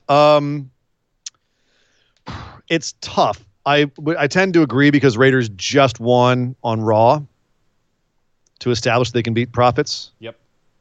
Yeah, I'm gonna be a wuss and be safe and say Street Profits 2. If this comes down to MVP versus R-Truth, I'm gonna be so mad. Oh, if everything else we picked is the same. Everything else were the same. All right. I think we're gonna have All some right. differences as we go down through this. Well, it's not gonna be the next match. Bayley versus Tamina for the SmackDown Women's Championship. Tamina is not getting the SmackDown Women's Championship. No, If it You're was not on- Lacey you're not on the- Evans, that would be a harder pick. you're not on the Tamina train. No. Choo choo! No. It's coming out of the station. No. It's gonna roll right over Bayley. No, No. not on it. No, No. Me neither. Bayley's totally retaining here. This is ridiculous to even consider that Tamina would get the championship, which is going to be great if she actually does win it. And we're both sitting here going, "What? What the hell?" Not going to happen, but it'd be hilarious. This will be a very fun show on Tuesday, by the way, if Tamina does win right in this match. We're going to flipping tables, tearing up notes. It's going to be crazy. Braun Strowman versus Bray Wyatt for the Universal Championship. Now, we discussed earlier how let's actually make this clear, Nick. This is not about who wins or loses. This is about who walks away Universal Champion. I think Braun still leaves Money in the Bank as the Universal Champion. Okay. I don't know how we want to score the match. I definitely think there's going to be some shenaniganry and antics here that are going to take place. Yeah. But if the Fiend comes out and clean squashes and mandible claws Braun Strowman for the win, I'm going to be a little perturbed about that. Just like I was at SummerSlam with Finn. So Yes. That's where I'm at. If Braun is going to stay champ, I hope there's shenaniganry as well. I'm saying Bray gets the title. I'm saying they're going the dumb route and make Bray champ again. And he just takes out Braun. Braun's transitional. I very much hope I'm wrong, Nick. And I hope that Braun stays champ and we have more story coming out of this. But yeah, I just don't see it yet. I think Bray, they're going to put this back on Bray, and it's just going to be a little blip on the Goldberg on him being blip. champ. This is how they got out of it. Goldberg bleep. Drew McIntyre versus Seth Rollins for the WWE Championship. Who do you have in this one? Drew retains easily. I agree. We're not doing a whole lot different. It's going to come down to, so far, it's Bray and R-Truth. Oh, God. Well, here's where we're going to really see different. Yep. The Money in the Bank matches. Who do you have for the women's match? Asuka, Shayna Baszler, Dana Brooke, Carmella, Nia Jax, and Lacey Evans. And why are you picking Nia Jax? No, I'm not picking Nia. Lacey Evans is my pick for the women's Money in the Bank match. Because I think she's going to do really good with it. I look at Asuka, Shayna, Nia, don't need it. Carmella's already had it twice, frankly. And Dana, not quite ready. I'm really excited about the potential for Dana over the next couple of years because they're starting to give her time and she's doing good stuff with it. But not ready yet. Lacey, if it was a year ago, I would have said the same thing about Lacey. She's come leaps and bounds. The face turn for her has worked fantastic. And I think Facey Evans is going to be the new women's Money in the Bank. You? It's tough because right now I don't know what they're doing with Becky, and I don't know what they're doing with Bayley. And I'm looking at the SmackDown women's division and saying that Lacey is the obvious next contender for the title. Yes. Why would you give her the Money in the Bank when she's the obvious next in line? So that's what's confusing about it to me. Okay. I would think the logical choice would be Shayna Baszler, because then she can be there like a vulture on Becky saying, if you close your eyes, I will take it from you. I couldn't do it straight up, so I'm going to do it the dirty way and cash in on you in your moment of weakness. So I'm going to say Shayna because that is a way more interesting story to me, and I feel like Lacey already has an in for the championship. And there's no one to be feuding with Bayley right now, unless Lacey keeps it a long time. See, which doesn't seem like her character. I think the Sasha Bayley thing, we might be on the precipice of it getting ready to go. And while they're feuding, you can have Lacey orbiting with the briefcase, ready to strike. While those two are beating the shit out of each other, Lacey swoops in, cashes in, takes the title. That's my logic. If I'm being full transparent here, you know what? God damn it, Nick! Let this be a moment where I go Nick booking. That's Nick booking I could see. Yes, that's Nick booking I could see. All right. Yes, Sasha and Bayley fall apart. Lacey and Sasha is the next one to get the shot at Bayley, and then Lacey's hanging around and screws them both. Yep, I could see that. I want Shayna and Asuka to go tear the absolute holy hell out of each other on their way to Becky, and I think they're going to be busy doing that. Nia Jax is also going to be in there somehow, but all that's kind of happening over on Raw. Except Nia's on. Did Nia come back on SmackDown or Raw? I can't remember. It was Raw. What will you do, Nick, if Nia wins the briefcase? Listen, what will you do? Because I've done enough. I will laugh at you. That's what I will do. Yeah. The She's men's not winning the Money in the Bank. Yeah, but between her and Otis climbing that ladder, it's going to be an interesting Sunday. Right. Men's Money in the Bank: Daniel Bryan, Baron Corbin, AJ Styles, Aleister Black, Rey Mysterio, and Otis Dozovich. Who do you have? Well, go ahead and rattle off the +1 for this one as well, because it weighs into my decision. No. Oh, okay. The +1 prop is who goes off the top of someone going off the damn building. So it was rumored this week that everybody kind of, when Vince said he wanted that there's speculation this was going to happen, there was rumor and speculation that Vince took the plunge himself down onto the mat. That's not substantiated anywhere. No, Becky Lynch said she watched a 70-something-year-old man go at the top of a building. Yeah.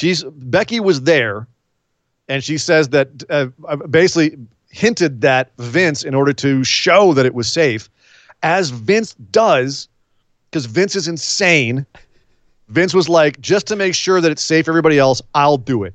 He threw himself off a building. He threw himself off a damn 10-story building, 7-story building, whatever it is. Of course he did. And the fact that they've been saying it over and over and over on the show. Yeah. And to be specific, the reason why we're not asking this about the women's match is because it's the men who've been saying it, which makes me think it's one of the men. Makes me positive. Oh, 100% it's the men. It's the women aren't going over. I don't know. They could. But I'm not saying they couldn't. I think that spot's going to be reserved for someone. I think it's a guy. Yeah. Who I trust. It's bad optics to throw a chick off the top of a building. Exactly. Just, take your sexism however you want, but that's bad optics. It would be awesome. I mean, imagine if they tossed like Oscar or Shayna off the building. That'd be rad. Or Nia, that'd be a cool stunt. Well, just coming off of double ACL surgery, that's cool. Yeah. Throw her right off the building. My pick. Okay, your pick for men's Money in the Bank, and since we are like 90% sure someone's going off this building. Yep. Who's going off the damn building? I think AJ Styles is going off the building. Ergo, I'm picking Aleister Black to win the Money in the Bank briefcase. Interesting. I actually think it might be Corbin that goes off the building. That could be viable as well. I think Corbin goes off. I think just, what a great way to get back at the heel. Corbin goes off the building. Yep. And everyone's like, oh, thank God. What a great audience pop moment, right? Also, AJ just died, and they did a crap way of bringing him back. So the last thing they need to do no. This totally ends up with AJ being pitched as immortal because he just got buried and he just came back, and now he's gonna get thrown off a building, and now he's gonna come back, and it's gonna be fantastic. So kind of like the Nature Boy Buddy Rogers and the Nature Boy Ric Flair. Now we have the immortal Hulk Hogan and the immortal AJ Styles. Is that what you're saying? Just in different ways, like. He's literally immortal. He's been buried alive and thrown off a 10-story building, and he just no-sells it. Oh man. Now, if they truly like 300 it, and this is Sparta, and just and somebody just like mule kicks him right off the building, that'd be just genius. If it's Aleister Black massing AJ Styles off the side of the building, I am just gonna rage. Slow-mo Hans rage Gruber nerd fall. out. Yeah. Oh my God, that'd be fantastic. Yeah, Aleister Black for me. AJ goes off the building. The end of Strange Days. Just. Yep. AJ wins the whole thing. Baron Corbin goes off for me. Okay. And then final +1 prop bet. There's by the way, these +1 prop bets, just 1 point. You don't lose anything if you get it wrong. Yep. Just +1 if you get it right. Any cash-ins on this show? Just a yes or no, not who. Just yes or no. Does anyone cash in on this show? No. Okay. All right. Well, then that's not that. Then that we can just erase that from this but we agree. There's no cash-ins. Because that would be ridiculous. We all know they're in Florida. Fans. Like there's no excitement for it. There's no drama for it. Plus we don't know the order of the matches and what they're going to be. If they had a championship match later in the show after the ladder matches, yeah, maybe. But I think this is going to be the big main event. If they admit that the Money in the Bank match was pre-filmed, they could have a cash in. True. The problem is, we know it's in Stamford, Connecticut, and the PC is in Florida. Yeah. This is not like, the House of Horrors match where the House of Horrors is wherever the hell it is, but it happens to be 20 minutes from the arena. Right. Right. In the backwoods, but 20 minutes from the arena. And it's just dumb. We know they're in Connecticut. We know they're in Florida. They're not going to get the briefcase and then 5 minutes later pin somebody in Florida. Right. Okay. That's not happening. So, yeah, I agree. No cash-ins. Couple of super chats here to finalize some things. Kyle says $5 in the super chat. I nominate AJ to be WWE's Kenny. Too bad no OC can be Stan and Kyle. Yeah. Oh my God! They killed AJ. You bastards! You bastards! And then he just shows back up for no reason. JB with $5 in the super chat. AJ's new gimmick is he dies in a million different ways, but always comes back like nothing happened. Yes. Exactly. Yeah. Exactly. Kenny. Exactly. Kenny from South Park. Edge of a roof. AJ goes over. Yeah. The Wilhelm scream. Exactly. Yeah.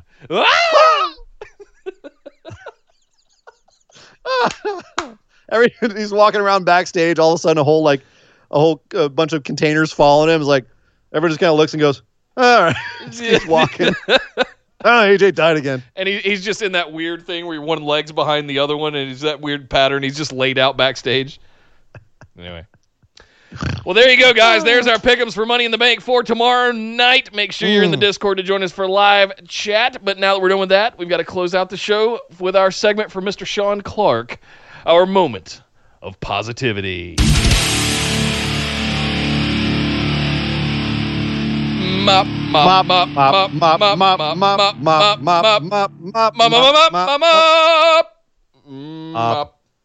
A moment of positivity. Nick, what made you happy this week? What tickled your fancy? What tickled your funny bone? What made you smile?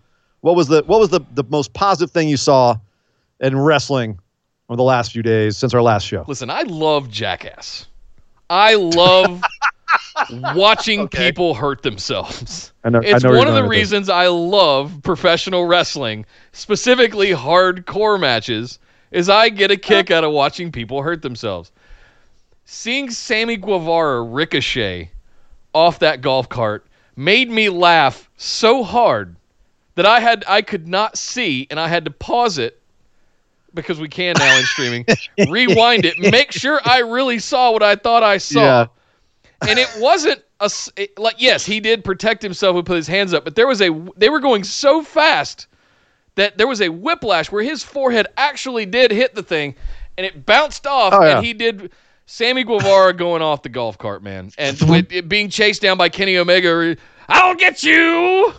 Just that whole sequence right there, just nothing made me happier this week than that. Fantastic stuff. I don't want to double up, but I mean, yeah, that was the greatest thing I saw all week. Hands down. That whole match made me so happy. That was definitely take me back to grade school and kind of like giggling kind of hit with the golf cart. So much insanity. You can tell they're having fun. Yeah. I just to find something else. Jake bringing out the snake, man. Oh yeah. Jake bringing out the snake. I marked the hell out, dude. You know me. A little too much creepy thrusting for me. That you know me. I love me some Jake. Where is he? There's my Jake. Oh. I love me some Jake. And that man comes out with the python, lays the python on somebody. Oh, I'm gonna mark out. Hashtag phrasing. Oh. That's right. Laying a snake on you, mama, like a snake charmer. He laying that snake down on Brandy Rhodes. kept moving it around, so it was like the weird positions. Great. It's great. Love it. Oh, I marked the hell out. That's got to be my moment. If not the insane match that we saw from Hardy and Omega in the Inner Circle, but my God. There was a lot of good stuff. I mean, I could have easily said the Karrion Kross entrance. Yeah. I could have been, how happy I was they didn't have Io Shirai lose to Charlotte Flair. Yeah. I was really happy about that. I'm loving Finn Balor right now in NXT. We don't have to recap the whole show. You get one moment. Sonya and Mandy. It's a moment. I'm just saying, there's a lot of all things. Your moments. I'm saying there's a lot of things this week, and I picked Jake. I'm just saying there's a lot of things. I picked Sammy. It's a good week. All right. Well, there we go, guys. There's our show for today. Oh, God, no, we're not done just yet. No. We've got just enough time for our other news lightning round. Beep, beep, beep, beep, beep, beep, beep. All right. Well, ratings news first, real quickly. AEW at 732,000 with a 0.28, little up. Woo. And NXT 663,000 with a 0.18. Man. Good Lord. Still staying neck and neck. Lost a little bit, but 2 championship matches and a debut, and you still can't get much higher than you were. I'm going, that's not good. Yeah, they gotta do something over there. Roman Reigns was interviewed, and he said he's actually away from WWE because of his new twin sons, not because of his immune system. He says his immune system's fine. The doctor says that he's not immunocompromised right now. That he wouldn't be in danger necessarily, but he wants to be daddy. Doesn't explain why they're editing him out of all kinds of stuff, not mentioning his name on TV, not showing his image at all. Not even rolling the opening promo intro thing on SmackDown last night. Nope. They are not showing Roman at all, and that's a little bit bizarre. But then again, Vince McMahon is a bizarre man, and he may have some reasons that we don't understand. Listen, we don't get to be upset about Roman being shoved down our throats for the last 5 years and then be upset when he's not on TV. We have to pick one, Good guys. point. All right, calm down. Which one are you? Yeah, exactly. I'm just saying it's peculiar. I'm not saying how I feel about it one way or the other. It's just odd. Yeah. It's odd that he was shoved down our throat for 5 years and now he's gone. AJ Styles was also he was streaming, and I guess he was asked about his return, and he agreed. Remember how we kind of tore that apart, Nick? We had tore apart the AJ Styles return as just being a waste. Yep. There's so much you could have done, and it's just like, he's back. He's like, well, I survived, and it didn't matter. Well, apparently AJ Styles agrees. He agrees that his return from the Boneyard match sucked. He says, I've heard people say, well, I mean, you kind of just wasted it. Styles was buried alive. He could have come back as a different character, in a different mood, a different look, something different. He came back, and he was exactly the same as before he got buried. I'm with you. So AJ Styles also thought it was lame the way he came back, which is good because it's true. And one wonders, because, the scuttlebutt is he's pretty upset about Gallows and Anderson being released and kind of being misused while they were there. So one wonders if AJ is feeling a little bit disgruntled with the old company as well. One wonders. Christian has said that he was not in the WrestleMania build for the Edge match because he's on the no contact list. Not no contact like don't talk to Christian. Obviously, he still works for the company and comes on and does commentary from time to time and opens shows and whatnot. He's on the no contact list like you can't make contact with him. He can't take bumps. He can't even take you can't do anything with him. So they felt that it was pointless to have him come out if he wasn't going to take a bump and basically be sacrificed to Randy Orton for Edge the way that Beth Phoenix was. So that's why he was not part of the build. But apparently he's appealing it, and we may see Christian back at some point. A lot of people are getting off that no contact list these days. So we shall see, especially with Randy and Edge coming back on Monday. That might be something that feeds into the next part of their feud. So we shall see. Bye-bye SummerSlam. Possibly. What? At least their location is going bye-bye. The mayor of Boston, has said that there will be no events, no big public events, until after Labor Day. That's in September. And SummerSlam, of course, is in August. So SummerSlam may have to find a new venue to be at because they ain't going to have it in Boston. That's what it's looking like, at least. So we may have another Performance Center SummerSlam. Or who knows? It doesn't look like we're going to be allowed to have big groups like that by August. I mean, I'll tell you guys in the high tech industry that I work in, all events are canceled for the remainder of the year. They're all going digital. They're all going virtual. So for the remainder of the whole year. Yeah, at least. That's when the last things is going to reopen is the big events. Yeah. And yeah, some of those, they range from 10,000 to 60 to 150,000 people. So, yeah, they're not going to let people cram into the Moscone Center in downtown San Francisco and in all the hotels around breathe on all over each other. Right. Yeah. No.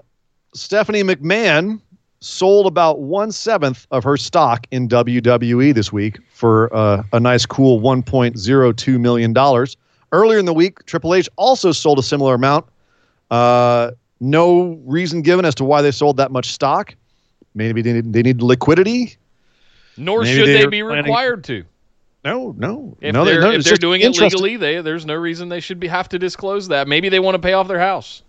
Interesting to note. Maybe, it's maybe they haven't had as much cash income during this time like the rest of us, and they just needed some liquidity. But just worthy. Maybe they're taking it out to loan it to Dad to pay off Mr. Luck. Who knows? Oh, low blow, Nick. Sorry. I'm just gonna say, if WWE is sold to ESPN next week or Disney next week, then it's gonna look a lot more suspicious. Oh, totally. But right now, they would get done for insider trading at that point. Oh, big time. Stock's back on the rise time. too, by the way. Well, everything's back on the rise now. Oh, yeah. They are also set to host the Quest for Lost WWE Treasures on A&E starting up pretty soon, where they go around and find lost WWE treasures and also open up the vaults over in WWE and show all kinds of memorabilia that happens to be sitting in their warehouses. And we get to see all kinds of old props that we have, like Vince McMahon's cement-filled car and Andre's boots and stuff like that. So sounds like a pretty cool show for WWE nerds, actually. Oh, yeah. I'll be watching the shit out of it. I said A&E, but AEW got fined $10,000 by the Maryland Athletics Commission. We mentioned that this was in process before. Now it's been confirmed. They were officially fined $10,000 because of the Omega and Moxley unsanctioned lights out match, because of the blood, because they actually bled. They didn't do blood capsules, and they weren't able to prove that it wasn't real blood, because it was.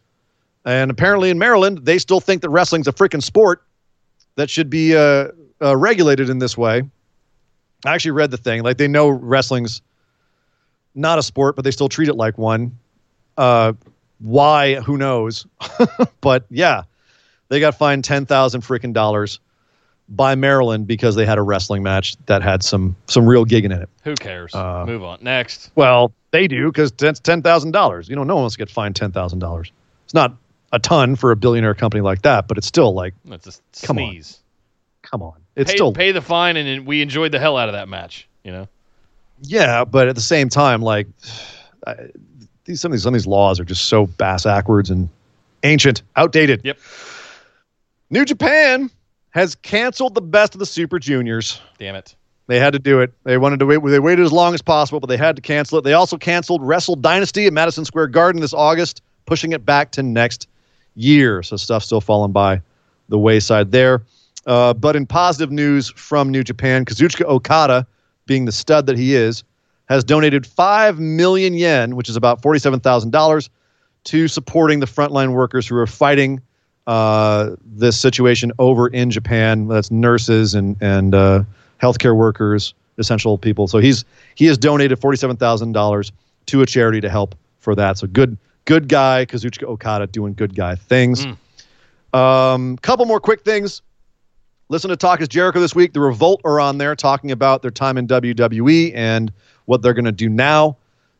A good listen for sure, especially if you like the previous iterations like Matt Hardy and Jon Moxley and other people that are disgruntled that left WWE. It's more of the same, and it confirms a lot of the things you were afraid of. Yep. And finally, happy birthday to Io Shirai, Aww. who turned dirty 30 yesterday.